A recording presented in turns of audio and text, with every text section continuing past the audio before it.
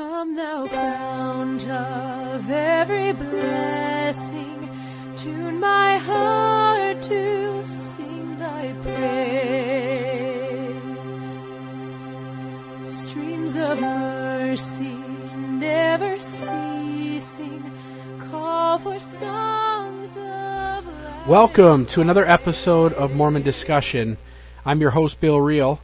Today we'll conclude with part 2 of my interview with Brian Whitney, one of the moderators at New Order Mormon website, as well as he is currently working at the Church Historical Department. So, real quickly, you can reach us by email at realmormon@gmail.com. Find us on Facebook at LDS Leadership Principles. Find this podcast on iTunes under Mormon Discussion, as well as the host site of mormondiscussion.podbean.com. Now on to part 2 of my interview with Brian Whitney.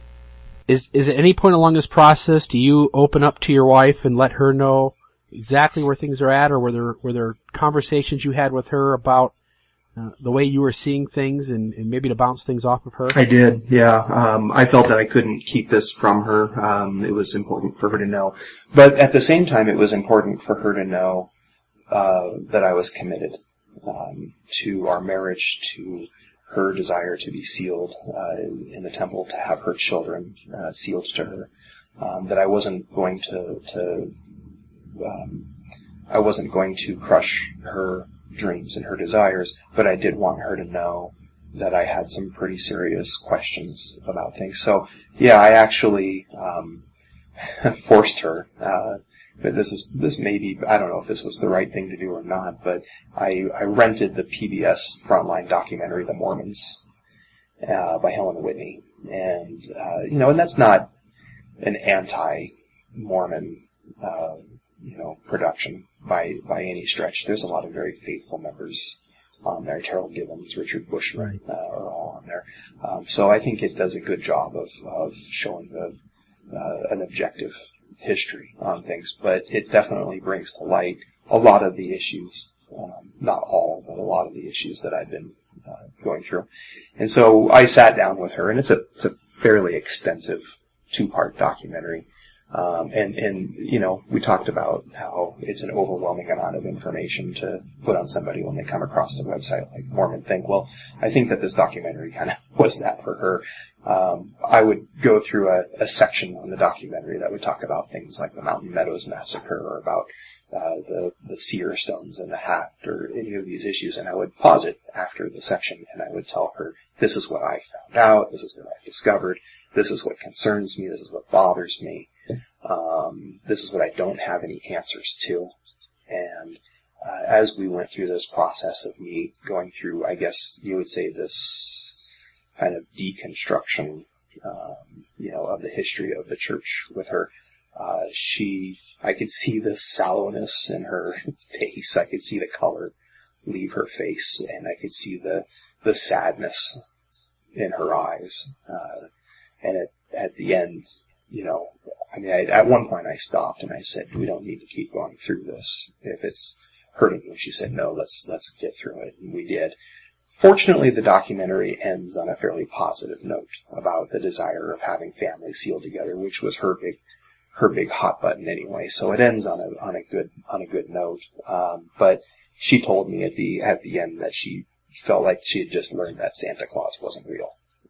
Right. And that's a good way to put it, because I think for all of us who have gone through a faith crisis and at one point have doubts about the church, or perhaps even Christianity at large, it kind of has that feeling of your whole life holding this ideal up on a pedestal, and the way in which you constructed that framework to believe those things, when that's no longer there, that all just kind of gets ripped away from you.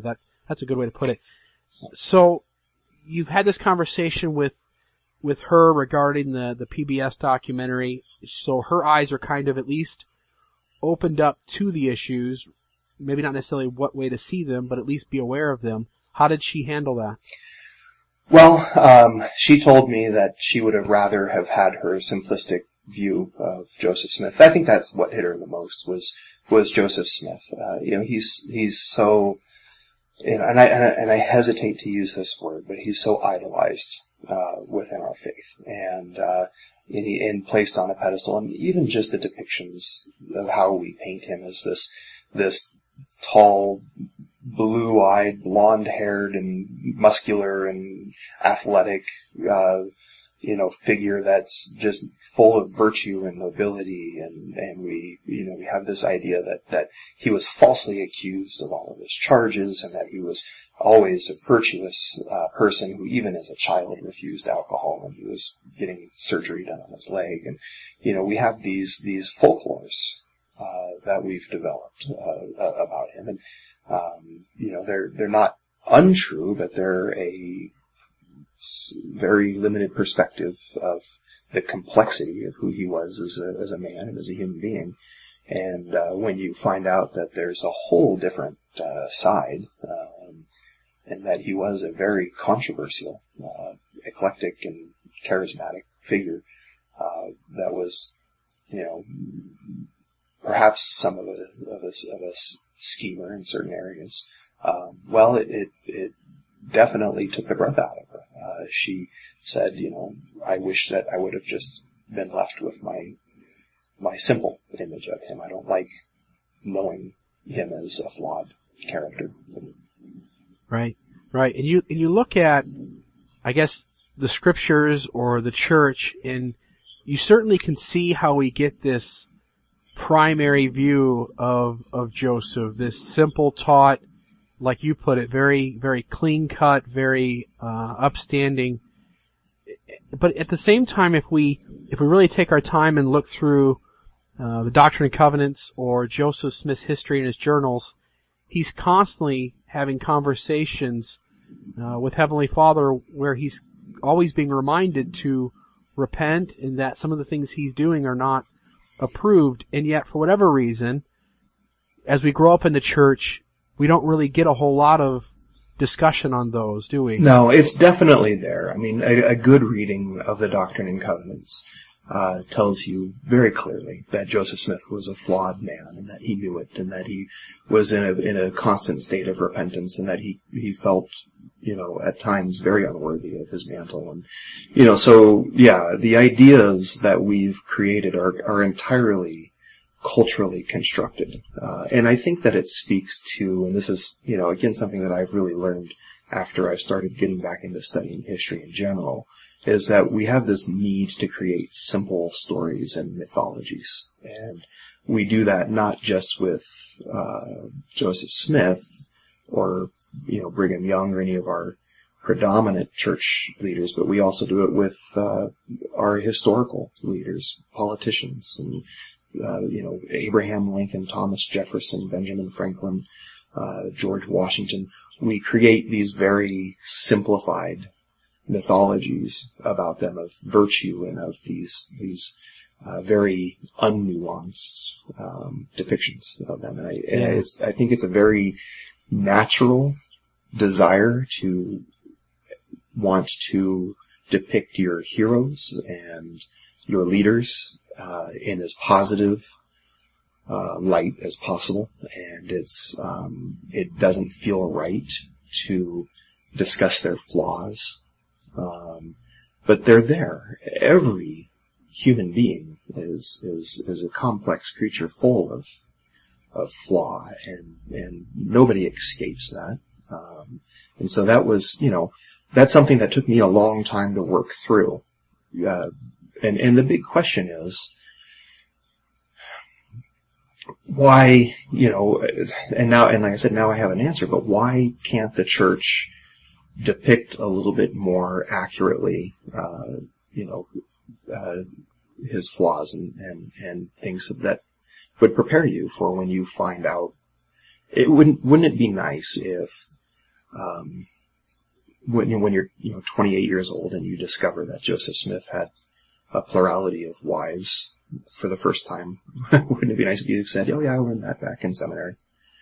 Right. No, yeah, that's a good point. And I think this kind of touches too on the fact that faith crisis really comes from two different directions. One of those is the issues themselves. So when we encounter something troubling in church history or a piece of theology that doesn't quite match up once we've kind of researched it through, the other part of it is, why did it take so long for me to A, get the information, and 2, why did I have to search outside of the church to get it? And I think, at least for listeners or people who maybe encounter this podcast who don't really understand faith crisis, it might be beneficial for them to know that there are so many different intricacies to it. It's not just as simple as, oh, you've got a question on seer stones, well, let me answer it for you. It sometimes goes more into when you heard it, why you heard it at that point, and why you didn't hear it sooner. Yeah, no, I think you're absolutely right. So, moving forward from here, the majority of my faith crisis that I was going through, I felt fairly alone in it. I didn't feel I could really discuss it, either, before going through the PBS documentary with my wife, or in my church environment, in my church setting. One of the things that you had mentioned to John Dehlin in your interview with him was that you would encourage people to seek out somebody in their church, in their ward, who has the ability to give answers to some of these bigger questions. The challenge is knowing who that is and knowing how to approach them, because you don't just walk up to somebody and say, how much do you know about seer stones? How much do you know about polyandrous relationships? It's not something you feel comfortable walking up and asking people. Yeah. So this is where resources really need to come into play, and particularly resources, I think, given to the bishops who can, then say, well, here's something the church has put together on this. But anyway, the resources that I found were not within the ward, and this is, gets into the online, forums. I actually started, with Stay LDS, just briefly. I got on there, landed there as I think I even remember the Google search terms that I used. I think it was, disbelieving active Mormons. And, I wanted to find, to see if it even existed, to see if there were other people out there like me who attended church regularly, who were fully engaged in the church, but who didn't necessarily believe it. And I came across Stay LDS. I read through some of the essays. That was the first time I'd ever heard of John Dehlin's name. And from there, there was a link to the New Order Mormon forum, and so I hopped over there. There wasn't anything particular about choosing that. It just sounded like an interesting name when I scrolled through the list and hopped over there. Created a name, and a picture, and started introducing myself, to the people. And what I found was, that I'm far from alone. And there's a rather large, community of people out there who have experienced exactly the same thing that I've experienced. And so, it was a place to anonymously, go and voice your problems, your concerns, your outrage at times. I think that there's a certain amount of anger that a person has to process through. And a lot of times I think we try to squelch that anger because we're afraid that will just lead to, further, apostasy. But sometimes it's healthy, I think, to work through that, to allow a certain space, for anger at feeling, either disenfranchised or feeling, a duplicitous,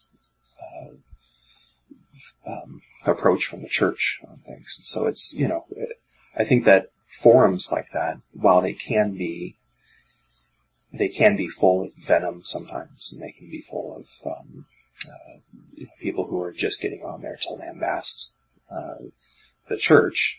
I think that, there's a lot of forums out there that are also pretty supportive and healthy. And I think New Order Mormon does a pretty good job of it. It's a fairly heavily moderated, forum, and I think the primary goal of it is to allow people to work through their disaffection without necessarily telling them where to go afterwards. So there isn't a push in there for people to leave the church, and there also isn't a push for people to stay. That's a good point. And you talk about how this site essentially allowed you not to feel alone. And I think a lot of people who struggle with these things, like you say, there's not necessarily a go-to person in the ward that they're aware of. I hope as the church moves forward that there are people like you and me who at least say enough to let people know that we're kind of aware of these things. so you feel like you're not alone. You've got this support group. At what point does this start to kind of transfer into like a turning around phase of getting things back maybe to where you're heading back the other direction? I was invited to become a moderator of the board probably, I guess 6 or 8 months after joining it. I had built up a reputation at that point of somebody who was still active in the church and who was continuing to process through disaffection while maintaining activity. And I think that the other moderators on the board were that's the kind of representation that they wanted within the moderation were people who weren't necessarily just telling people to just all leave the church in drones and things like that. Right. So I was invited to be a moderator, and I became pretty well acquainted with a lot of the people on the board. And then there was one particular individual who came on the board who really changed. I guess you can say it was a turning point for me. And he goes by the name George Oliver, and he's been somewhat well known now in the disaffected circles. He's not a disaffected member himself, while definitely full of nuance and different perspectives on things which aren't necessarily perspectives you would hear in Sunday school. He is an avid and very well-researched Freemason.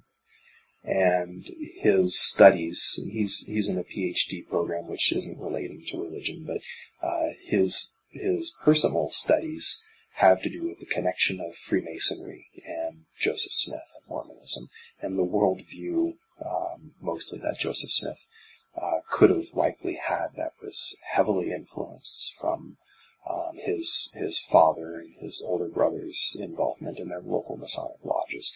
What George Oliver has done is he's put together the books that were common in Masonic homes, and the Masonic lodges, the newspaper that the Masons published once a month that was in pretty much every Masonic family's homes, and looking at the types of articles that are in there and the types of things that are discussed, and most particularly a book which was in the Northeast area was very popular, which was called The Antiquities of Freemasonry.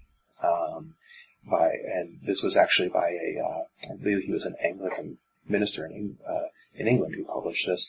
And it was during this time when Masonry was going from being mostly a guild movement into more of a fraternal spiritual organization. And this book was published with really the intention of creating a history of Masonry that goes all the way back to Abraham and, back to Solomon and Abraham and then back to Noah and Adam and Eve. So he had created this grand theological history of how the craft was really synonymous with the priesthood.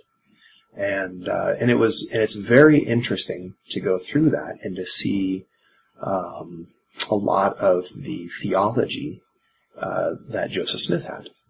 And a lot of the perspectives on the world, and see how that could have shaped his perspective of the world. Now, George Oliver did this not as a method of deconstructing Joseph Smith and saying that he stole all this stuff and borrowed it all from Masons, but rather the way that I took it in the conversations that he and I had one-on-one was showing how it's perfectly acceptable for Joseph Smith to have been influenced by his time and his culture and those things around him. In fact, necessary. And I think that that's something that we gloss over in the church, is we assume that all of this stuff was done in a vacuum. And that all of this history that we have at Joseph Smith's Revelations had no precedent, that it was the first time that God had spoken to man since the early days of Peter. And, that Joseph Smith was the founder and the pioneer of these thoughts and these ideas. And that's a good idea, because along with learning the church through this kind of primary view, or this very naive view, we just have this impression that every day Joseph gets up, he says a prayer, Jesus shows up in the room, and Jesus proceeds to tell Joseph, everything he wants him to do that day.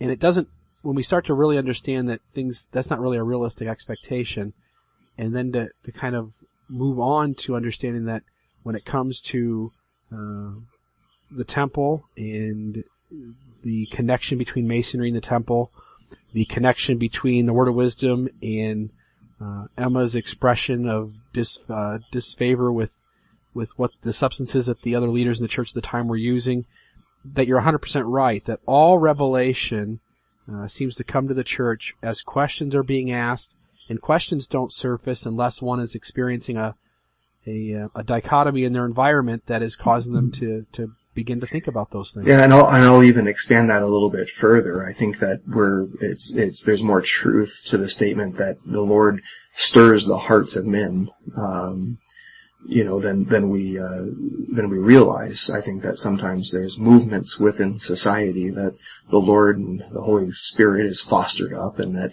eventually it even reaches us.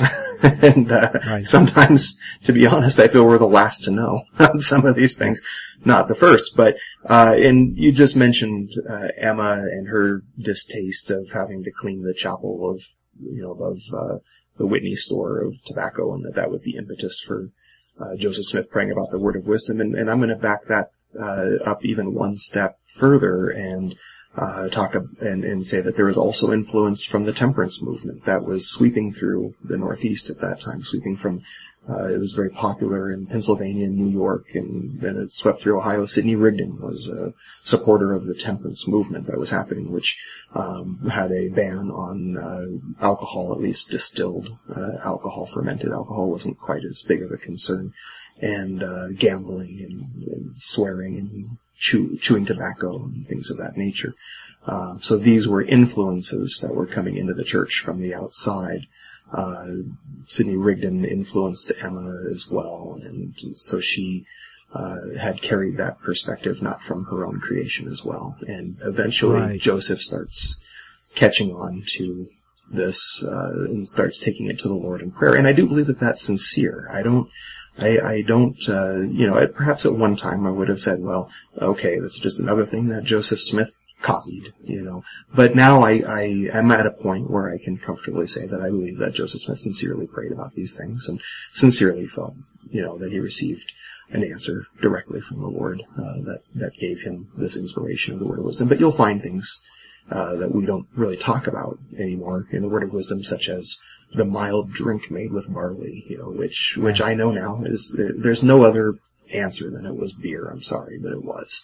And that's, it goes back to the separation between fermented alcohols and distilled alcohols that was popular in the temperance movement. So, right, that's a good point. When you talk about the temperance movement, we have a tendency as Sunday school teachers in the church, or as leaders giving a lesson, or someone giving a sacrament talk, we want to paint this picture that nobody back in that time knew any of the ill effects of these substances, and that Joseph just kind of strikes lightning in a bottle. Yeah. And we also kind of do the same thing going back to Jesus' time. There's always a discussion from time to time. We just had one recently in our ward where the discussions started talking about Jesus turning water into wine, and a member raised their hand and said that, well, that's okay because that was just pure grape juice. Yeah.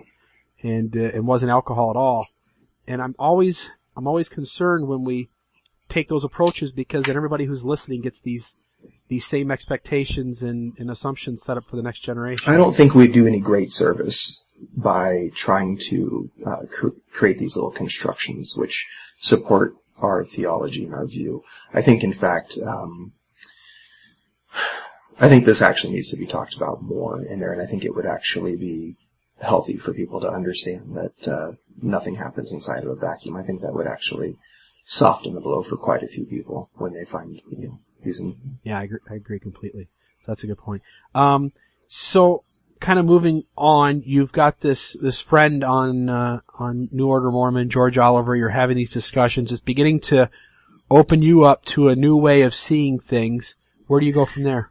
Yeah, so he really helped me come to terms with the fact that, or the idea that Joseph Smith was working from a place of integrity, that he was, that even though there's questions about his behavior and certain things, and he was certainly a flawed individual, that he was sincere in his seeking for this. This wasn't all big manipulation, that he wasn't just trying to do this for money or for fame or power. Maybe it's arguable whether or not he got caught up in his power as he neared the end of his life, but at least at the onset, I don't believe that he was just a schemer and a charlatan. So that was a huge turnaround point for me. It helped me to understand that there can be these big disparities that don't necessarily disprove things, and really it helped me appreciate some aspects about Joseph Smith in particular that I really hadn't appreciated before, and that really is reflective of what I term the genius of the church, in that we have this kind of rough and tumble farmer who, and I'm not going to go the traditional route and say that he was highly uneducated and dim-witted. I think that that's doing him a tremendous disservice. I think he was actually a very intelligent and articulate man, and very well-versed in things, and had tremendous capacity. But that he wasn't a theologian, in the sense of going off to a seminary college and getting a doctorate in theology and becoming a minister of a church. He was kind of thrown into this scene, and that he emerged with this amazing theology, which borrows a lot of parts of elements that were going on in his time and his day and things around him, but that he was able to synthesize these things into something that has withstood 180 plus years at this point, and was very dynamic for its day, that had some very big ideas behind it, but more so wasn't just what he wrote and the lectures that he put out, but it was the action that really attracted me, that I saw as I studied him as a historical figure. And this was, reading through Richard Bushman's Rough Stone Rolling and things like that. Terrell Given, some of his work, on the By the Hand of Mormon. At this point I was reading that, and that book was very helpful to me, to putting this together in a way of seeing how Joseph Smith and the early saints, they didn't just publish these theological treatises and dissertations. They literally said, okay, we know that the city of Enoch is going to be returned to the earth. We believe it's going to be here in the American continent. And so we're going to build it. We're actually going to roll up our sleeves. We're going to grab our chisels. We're going to head to the mountains, and we are going to build this thing brick by brick. We're going to build up the city of God, and God will receive his people. They were completely invested into the idea of rebuilding God's city and ushering in the millennium. It was this partnership with God that I saw emerging out of this. It wasn't just us sitting here waiting, and I talk about this a lot, and even when I'm teaching Sunday school now. It wasn't just us waiting for Jesus to return and make everything right. It was us making everything right so that Jesus could return. Right, being an active participant. Active, and that's the beauty of Mormonism. That's the genius that separates it from a lot of the Christian traditions. And yes, perhaps, it was very much inspired by Masonry and the temple, the emphasis on the temple, the spiritual temple of, the city of Enoch, which was translated into the sky, that is very symbolic, richly symbolic within Masonry. Perhaps, yes, that is what Joseph Smith latched on to, but he expanded on it. He did something about it, and he said, okay, so let's not just talk about a temple, let's build a temple. All right, and he felt inspired to do so. Yeah, good point. And the other thing too is kind of looking at Joseph and him, kind of his mode of getting the church to work on things. I often think that when we look at all of Christianity and all the different denominations that are out there, it seems to me, and I could be wrong because I'm somewhat limited in my understanding of other faiths, but it seems to me that if the goal is to become like Christ, that our church does as good a job as anybody at taking the general membership of the church and giving, if they're willing, giving them opportunities to grow. I think it certainly does, and I think that sometimes those opportunities that we have to grow don't come from within the actual sanctioned curriculums or callings within the church, but just by being in the environment of the church and being around people who you might have disagreement with. And that goes back to my the Eugene England essay of being in that environment of people who you normally wouldn't choose to associate with. I think that is part of creating this Zion community, of creating this millennial community. Yeah, excellent. So you're reading books by Terrell Givens, you're reading books by Richard Bushman. But how old are you at this point? I mean, when this all I guess I'm probably about 36. Okay. And outside of their books, do you know these men outside of that? Have you heard them talk? Have you been to functions that they've been at? Have you read other things about them, or is it just their published works that you're reading? At this point, just their published works, and living in Seattle still at this point, so it's fairly removed from a lot of the lectures and conferences that go on.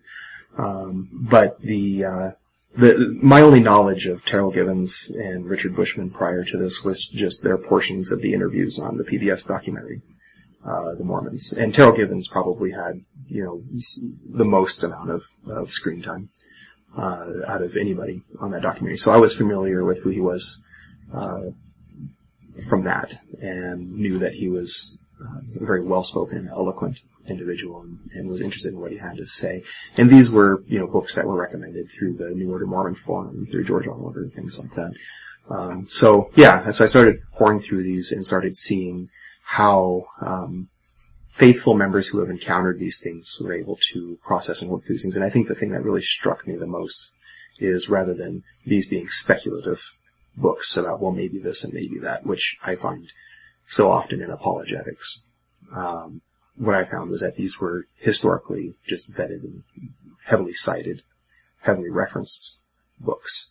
And they weren't trying to necessarily argue a specific point. They were just acknowledging that this is the historical record that we have, and still done in a faithful perspective. And it gave me permission, I guess you can say, to accept a broader scope of Mormonism, of its history, of its theology, of its characters, and still say that it's possible to see the hand of God in this unfolding drama.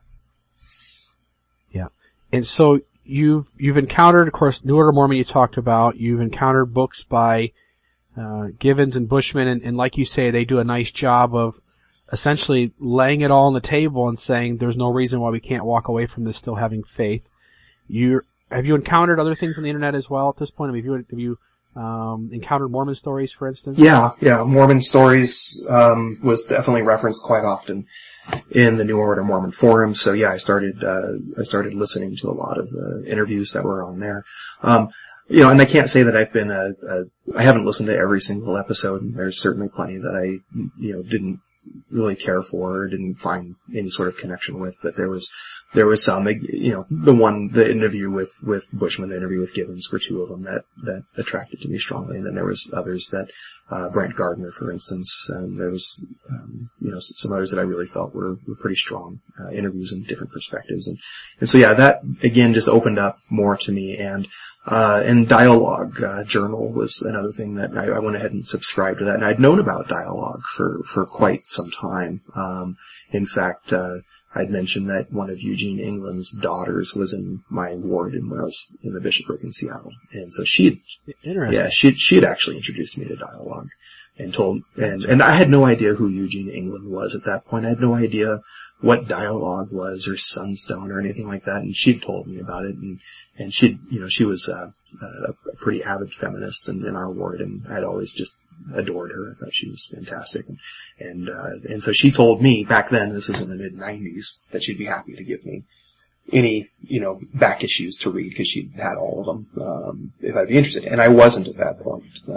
Right. So you fast forward and you wonder if had you taken her up on some of that, whether that maybe would have alleviated some of this along the way. Yeah, or maybe it would have sparked a crisis earlier. I don't know. Right. Who knows? But it definitely was something that, as soon as I started reading through these articles and starting to see some names that start reoccurring within Mormon scholarship, I started seeing this thought coming out that, that I'd known existed, but I'd always been told these are the fringe Mormons, these are the liberal Mormons, these are the ones that you don't want to associate with. And what I ended up finding out was that these Mormons were actually, very intelligent, very well researched, very, impassioned and invested into the church, and they were in no ways trying to challenge it or cause its annihilation, as some people might suspect.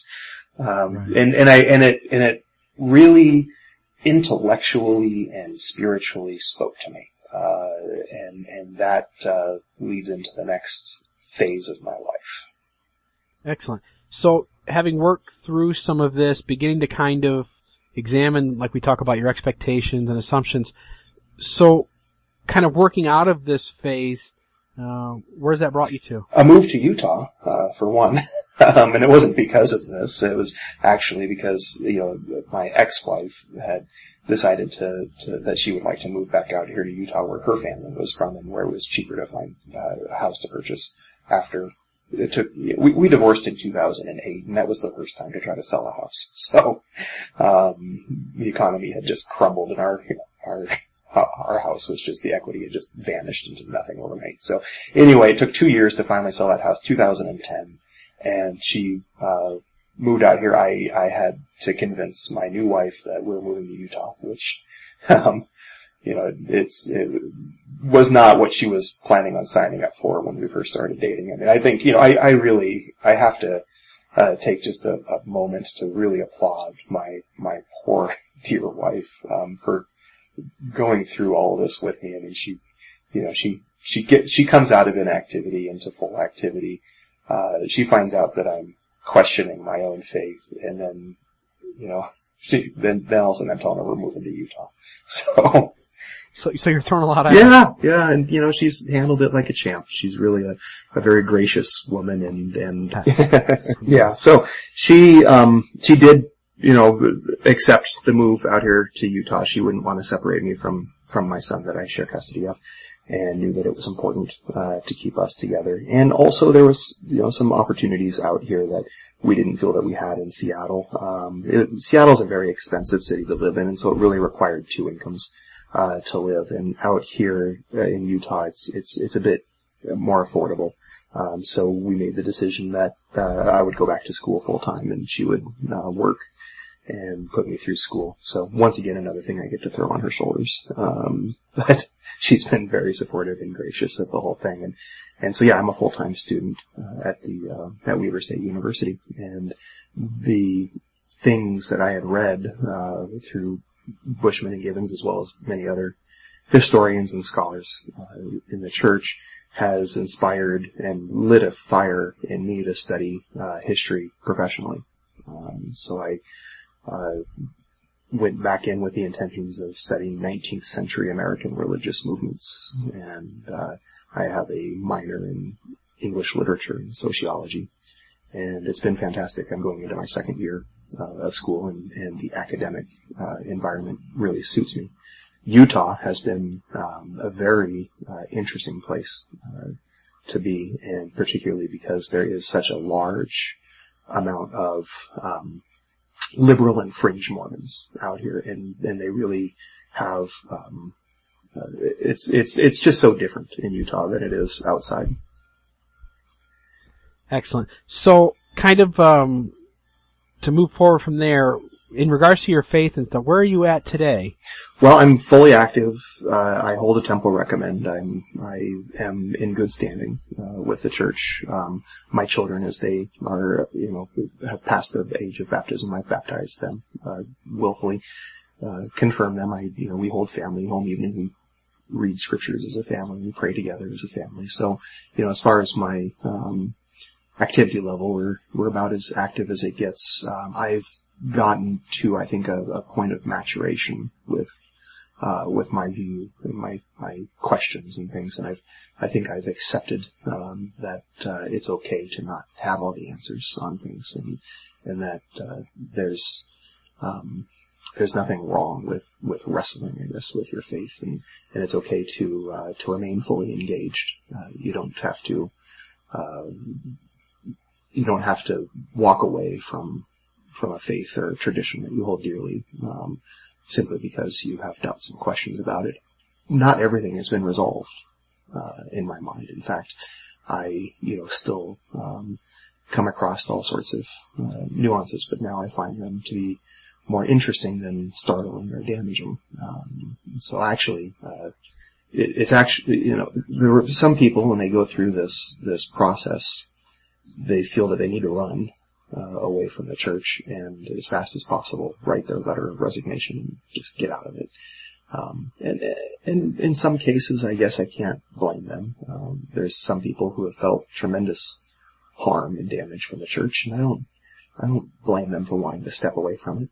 I don't blame them for wanting to erase it from their lives. In some cases, I think it's unfortunate that that's happened, and I wish that they didn't have those experiences, which caused them to not feel comfortable in the church. I wish that there would be more people who would stick around, mostly because I think we need them. We need people who have gone through that experience to help others and to say, it's okay, what you're going through right now is normal. It's a part of the progression of faith and of growing up and of seeing the world in different colors as opposed to black and white. And I think, for me, I serve in a calling in church. I teach a 16 to 17-year-old Sunday school class. My wife is the young women's president in our ward. And both of us, we don't have this secret agenda of trying to influence our kids. We're very respectful. But at the same time, I'm happy to be able to talk about some of the things with the kids that perhaps other Sunday school teachers would have said, well, I don't know the answer to that, or, we don't really discuss those things. I'm happy that I've been through some experiences where they can bring up questions honestly and openly. Good, because that was kind of where I wanted to go next, was to ask you in regards to callings. And then now that you mentioned being a Sunday school teacher, I was going to ask you how you handle these kinds of issues. And so I think that's a good approach, is to simply just be open with them, and the fact that, people like you are aware of some of these things. If you can kind of feel the lesson going in that direction, or someone raises their hand and has a question, to just approach it as honestly and forthrightly as we can. Yeah, and it's fun because the class that I teach, we have two teachers and we alternate from week to week, and usually we'll sit in on each other's lessons. And my teaching companion, I can sense when he's squirming in his chair a little bit when I'm talking about things and just laying out the historical record on things. And one of the things that we haven't discussed yet, and I'm sure we're getting there, is that I am currently part-time employed by the LDS Church History Department. And I'm working on some fantastic research down there. But I come away, it's like being a kid in a candy store. I come away every day with primary sources that I've come across, which are just, they're so fun to me now. Maybe a couple of years ago they wouldn't have been as fun, but to me it's like, aha, this is another thing which just rounds out the story of Mormonism and adds more color and diversity to it and shows the complexity of human nature and things like that. And so I'm happy when I come across that stuff. And this last Sunday we discussed, it was Moroni's chapter 1 through 6, and in chapter, I believe it was 6, they start discussing priesthood ordination.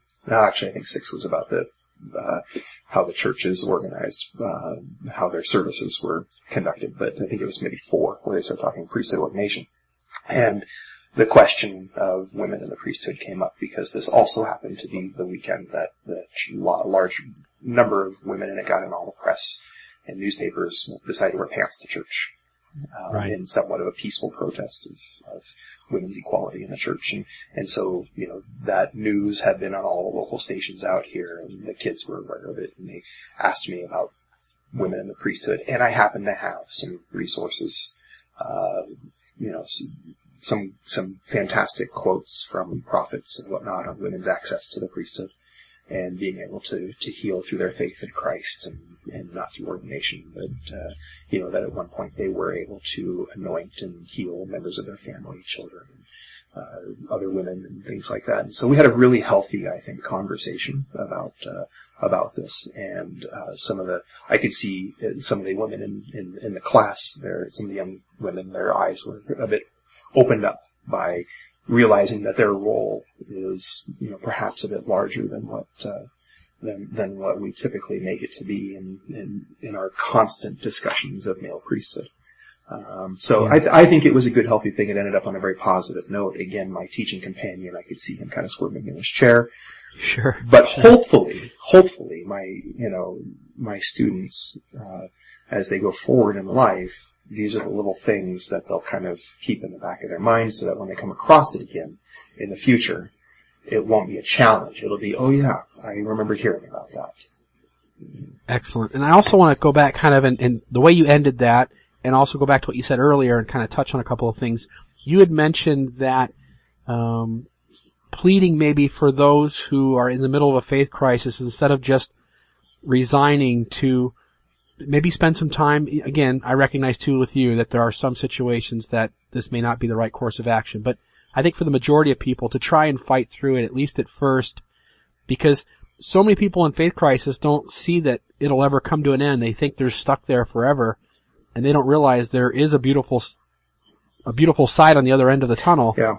That we can get through. It's the dark night of the soul, right? Is how we discuss it. But a dark night of the soul recognizes that it's a night and there's a day which follows that night. And I think that I don't know. I'll let you continue from there. Well, I was going to say too, and the other end of that is that we often feel like, okay, even if I get through this faith crisis, I'm going to find out something else and it's going to make me struggle. But something you touched on that I also agree with is that it seems like when you really come through this and you put this major faith crisis behind you, whatever instances come up after that don't seem to have as much shock value or to shake you to your core like they did before. Yeah. Is that fitting? Yeah. And especially, as I've devoted myself to the study of history, what I've discovered is that history is messy. Very messy, whether it's in our church or whether it's just in the world history. And so when you discover these nuggets and these things which come up, like I said, it's actually, to a historian, it's exciting. It's I found something new to add to the story, to the continuing unfolding of this fantastic story of humanity. And awesome. Tell us, that kind of goes into this. Tell us about your time working at the church history department. I've been interning for the past 4 months. I got approved to do an internship. I applied for it, and they gave it to me back in September, which was really an honor considering that I was a freshman student. And they typically don't give internships to people who are freshmen. Usually you're at your senior year, maybe working on your senior project.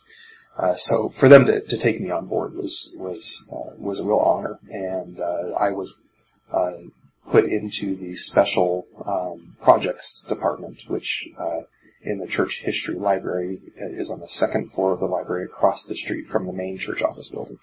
And I worked with, I've been working with some fantastic gals who are women's history experts, and we're talking PhDs and master degrees in history and in rhetoric and English literature, and working alongside of them, doing footnote editing and source verification on a publication that's coming out next year. And it's public knowledge, so I can talk about this. It's called This Labor of Love and Duty, Selected Documents from Latter-day Saint Women's History from 1842 to 1892.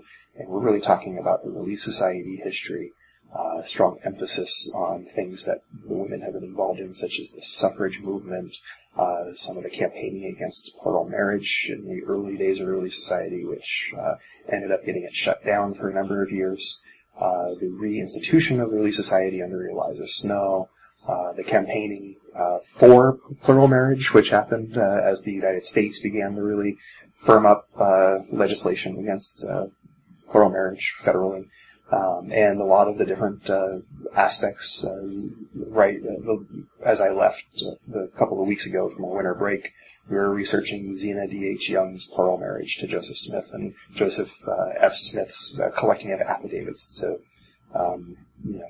show the RLDS Church that Joseph Smith was indeed a practitioner of plural marriage, and that was part of the doctrine. So, these are. It's wonderful working in this environment. I have learned that the church history department is not our enemy. They are very much invested in putting out an accurate and academically verifiable historical record of the church. The Joseph Smith Papers project, I'd been aware of it for quite some time, but I'd never realized what a significant project that is, of publishing all of the original revelations that Joseph Smith had received, and putting them in their historical context and seeing openly that there's differences, edits, revisions that have been done to the Doctrine and Covenants. Even the introduction to the Revelations Volume 1 discusses Joseph Smith's manner of using cedar stones for translation.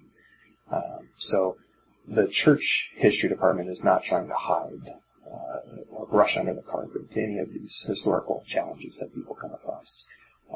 If it's documentable, if it's verifiable, then the church history department isn't going to ignore it.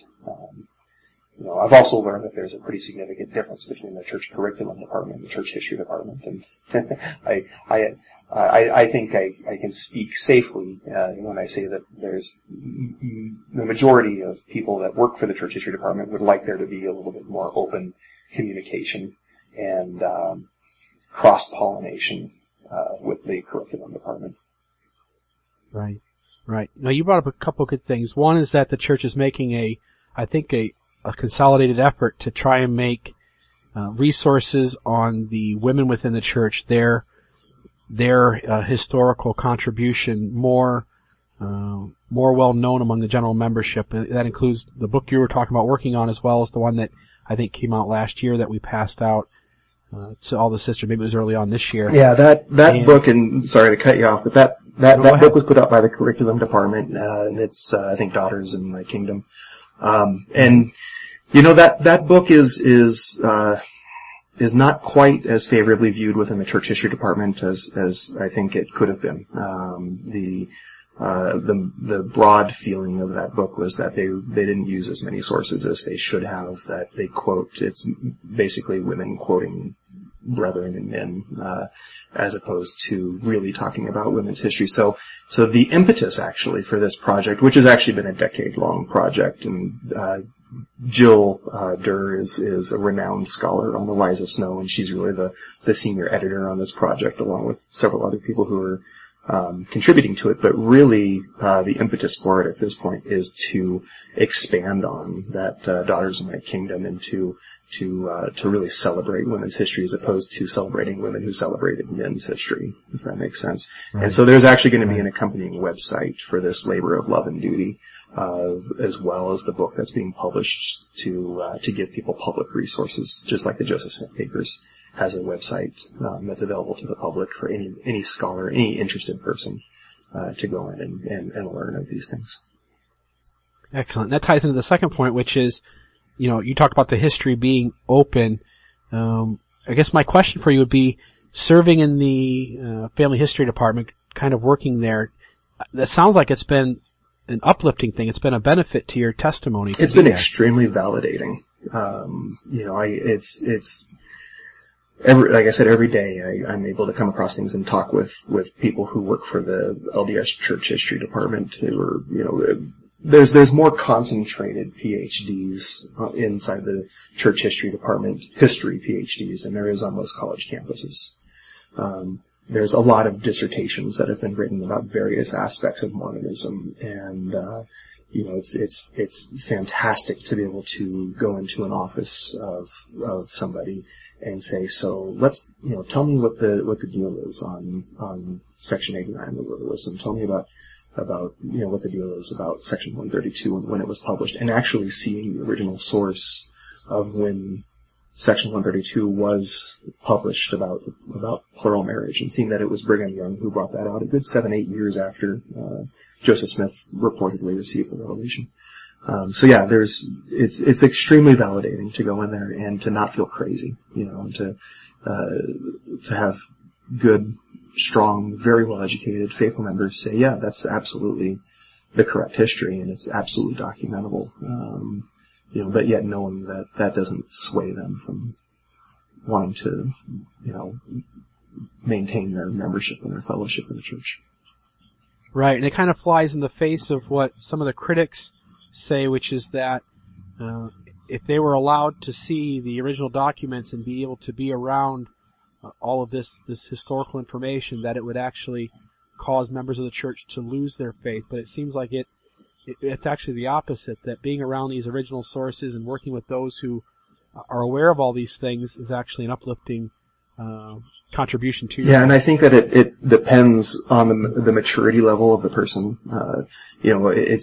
I was immature in my faith when I went through my crisis. There's no question about it. And so learning that things aren't necessarily the way that I thought that they were was a real damaging moment for me, having very little preparation for that. And so I think that it depends, you had mentioned, it depends on your circumstances. It depends on your frame of mind as to how you're going to receive these things. These people who are very well studied in the church have spent decade, if not longer, in researching and in combing through, and so they're able to process these things at a much slower and much more deliberate way than somebody who gets bombarded with a huge amount of highly edited and filtered information on the internet that says, these are the damaging things, bullet point, bullet point, bullet point, bullet point, without further exploration into them. And I'm not saying that further exploration brings about any sort of resolution for it. It's, some of those questions are still questions. But what it does is it allows you to realize that these are not new items by any stretch. Nobody's come up with anything that's fantastically new or completely altering of the church or damaging of the church. Everything one of the things that I've learned through working at the Church History Library is what a large collection of stuff has been published about this. And it's almost comes to the point where it's like, well, how could you have not known about this? I mean, there's been books published by Deseret Books for decades that are very open about the history. One of the books that I spend a lot of time in is Who's Who in the Doctrine and Covenants. And there's another book, it's a chronological history of the Doctrine and Covenants. And both of those openly discuss things like plural marriage and some of the controversial aspects. And these were Deseret Book publications in the early 80s.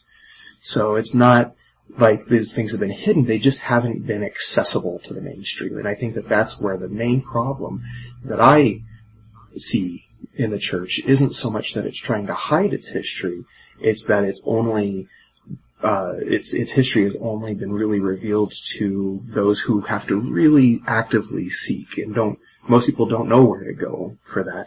The curriculum department, I think, has been the predominant information that the majority of members have about the church and its history.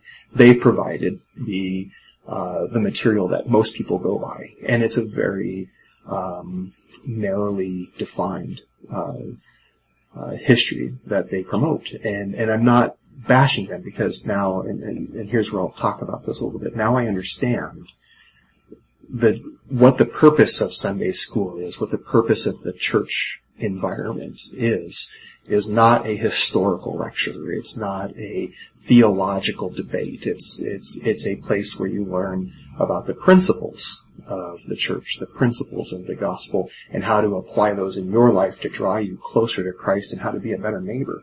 How to be more loving and more serving towards those around you. You don't get to that point of that devotional conversation by bringing up historical nuance and by bringing up controversial topics. I do think that there's a lot more that we could discuss, and I think that sometimes we assume that our members can't handle it. We teach to the least common denominator. And I think we could raise the conversation up. We could elevate the conversation up. And I know firsthand from the conversations I've had inside the church history department that they're very aware of this, that the curriculum department is open to new ways to teaching, for instance, the Doctrine and Covenants. This is something which has been a bit of a rub to realize, is that the Doctrine and Covenants that we're going to be going through next year only really discusses about 20 sections of the Doctrine and Covenants. The rest of it is all scripture chains that wander off into different places, and it's predominantly topically based as opposed to chronologically based. So, and I think I can share this, and I hope I can share this. The church history department is, let's say 96% of the way there on, at the beginning of the year, publishing a website on a chronological study of the Doctrine and Covenants. And the church history department has discussed with the curriculum department what they could do to revise the curriculum to being a little bit more of a historical study when they're in the Doctrine and Covenants portion every 4 years. And they're open to it. Apostles are open to it. Marlon K. Jensen came on board as a church historian, and he's done wonders to open these things up and open up channels and bring on board well-vetted scholars, and people like Richard Bushman consult with the church history department on a number of projects. Terrell Givens consults with the church history department. Very well-researched people who have have a high reputation in the field. And Elder Snow, who's now the church historian, is in the exact same mindset as Elder Jensen was, and he has the ears of the apostles. They're aware of this. They're aware of the need for more open communication. The question is how much, how soon? Right, and I've had some of those kinds of conversations as well with some of the leaders in the church, and so to kind of second that motion for those maybe who are listening who are struggling to realize that, this is a giant church, and so things don't necessarily come as fast as maybe we want on an individual scale, but that good things, productive things in helping us to deal with some of these issues are coming down the pipe. Absolutely. Hey, Brian, would you mind sharing with us kind of to just finish off a couple of things on your point of view that you see as productive for this conversation? Yeah, I think the most important thing, I think, is for people to understand that struggling with their faith doesn't make them a fence sitter. And that's something that I think a lot of people get accused of from their families. I would say more so from their families than they do even their church leadership. I don't know a lot of ecclesiastical leadership who are going to come down and condemn somebody for having struggles with their faith. They might not have an answer for them. They might say, well, you just need to, read your scriptures and pray more and gain a better testimony of this. But I think that where the real challenge comes in is with family members and spouses who are afraid that their children or their spouse are being led away by Satan, who are apostatizing, and like I said, they'll accuse them of being a fence sitter, and that God will spew them out of his mouth. And I think that that's just the wrong perspective to have on this. In fact, I would argue just the opposite. I don't think that going through a struggle of faith is a product of fence sitting, which I would say is apathy. I don't think that struggling with your faith is born out of apathy at all. I believe that it's born out of a place of passion. For most people that I've met, that I've fellowshipped with, that are disaffected members, that they cared deeply about their faith, and in fact sometimes cared too much about their faith to where these things hit them very hard when they discover these things, and it's created a real hurdle for them to get over, but not because they don't care. And so I think we need to be careful when we label people who are inactive or who are disaffected members. I think that we need to not immediately run to the cards of, well, they're sinners or they're lazy or they just they just don't care. I think that those do an injustice to those people. And I think that we need to realize that there are real issues that people do struggle with, that these are shocking issues that people find out about when they when they come across them, and it really is a challenge to their faith, and it's understandable that it's a challenge to their faith because it hasn't been part of the narrative that we've grown up with. Struggle is part of the journey of faith, and that's something that we need to embrace more, I think, within the LDS faith. We have this overall tone of kind of pretending that we've already arrived at a perfect knowledge of things. And we see that in our sacrament meetings. We see that in our fast and testimony meetings. Everybody standing up there and saying, I know, without a shadow of a doubt. I know, with every fiber of my being. That's one of my favorite ones. I know that this is true. I know that Joseph Smith is a prophet. I know that the Book of Mormon is true scripture. We have this, and it's a reaffirmation that humans tend to need. And it's reconfirming to themselves more than it is anything else. But it sets up this cultural expectation that you can't question, that you can't have any sort of, you can't deviate from the church, or else you're a heretic. You're a hypocrite.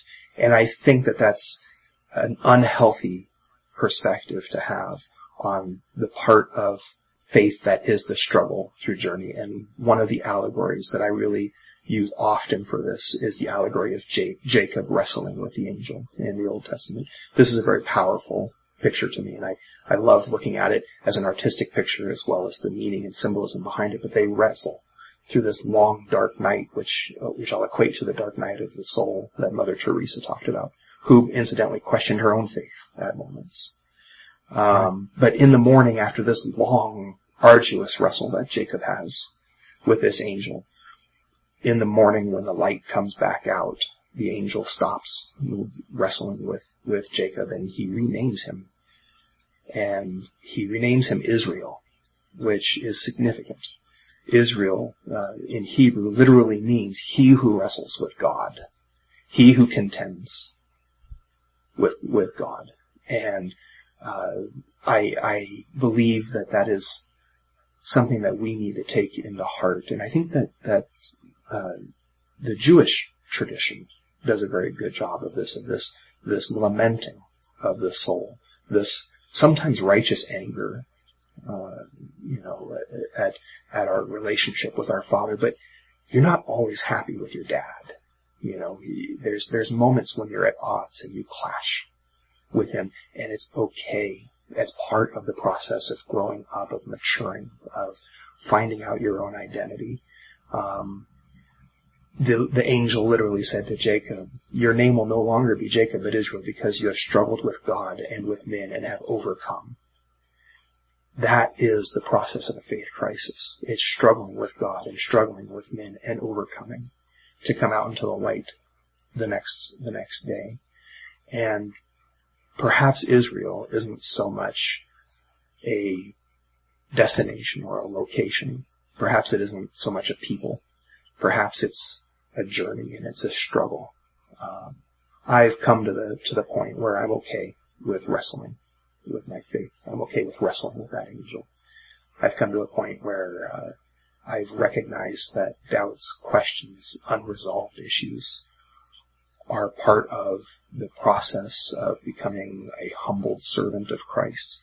I'm reading The God Who Weeps right now by Terrell and Fiona Gibbons, and I think that there's a lot of areas in there that speak very profoundly to me, and I recommend that book to anybody who feels like they're starting to come out of that dark phase in their life. I don't think it's something that will turn people around necessarily when they're encountering a faith crisis, but when they're at that point at the end of it and feeling like there's light at the end of the tunnel, I think it's a very good book to pick up and read about the richness of our tradition and in our beliefs. One of the areas that I probably disagree with the Gibbons in it is the idea that you can choose to believe.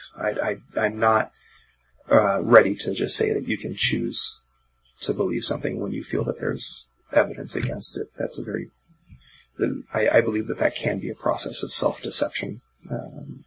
But I do believe that you can choose to engage, and you can choose to say, I'm going to work, I'm going to continue through this, even if I don't have the answers, even if I can't stand up and bear testimony and say, I know for certain, that these things are true, that I'm not going to leave my traditions. I'm not going to leave the faith community that I enjoy, but I'm going to know and feel comfortable with the idea that it's okay to live in a certain amount of uncertainty. And I think that our church culture as a whole could benefit from having a less dogmatic expectation of people to be perfect in their knowledge and their faith.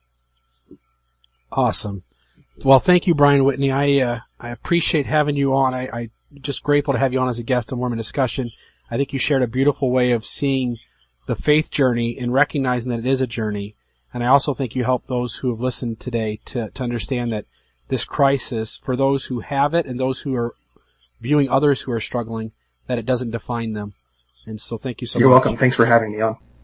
This concludes part 2 of my interview with Brian Whitney, one of the moderators at the website of New Order Mormons, and also a gentleman who currently is serving an internship with the Church Historical Department.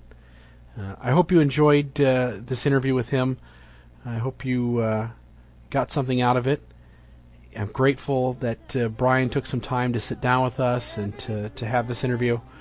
I would hope that in some way it blessed you to better understand each of our journeys in trying to increase our faith.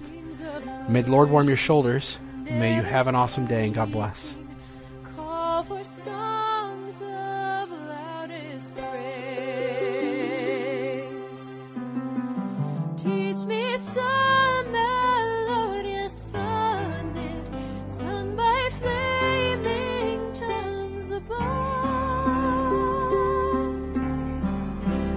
Praise the mount, I'm fixed upon it, mount of thy redeeming love.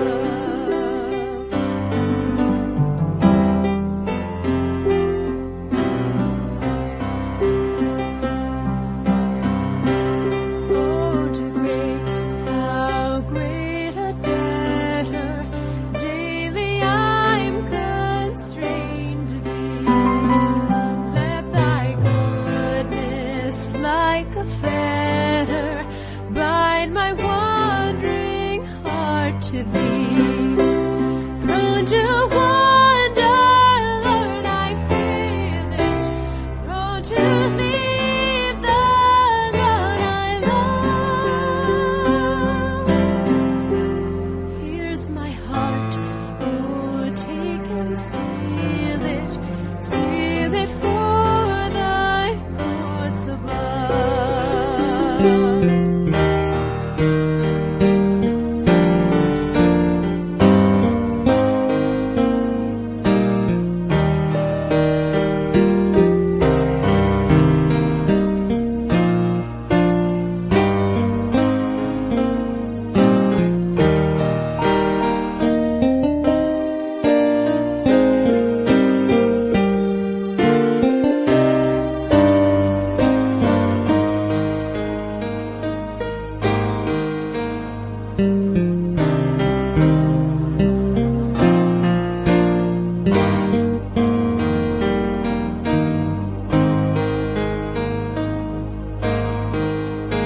Thank you.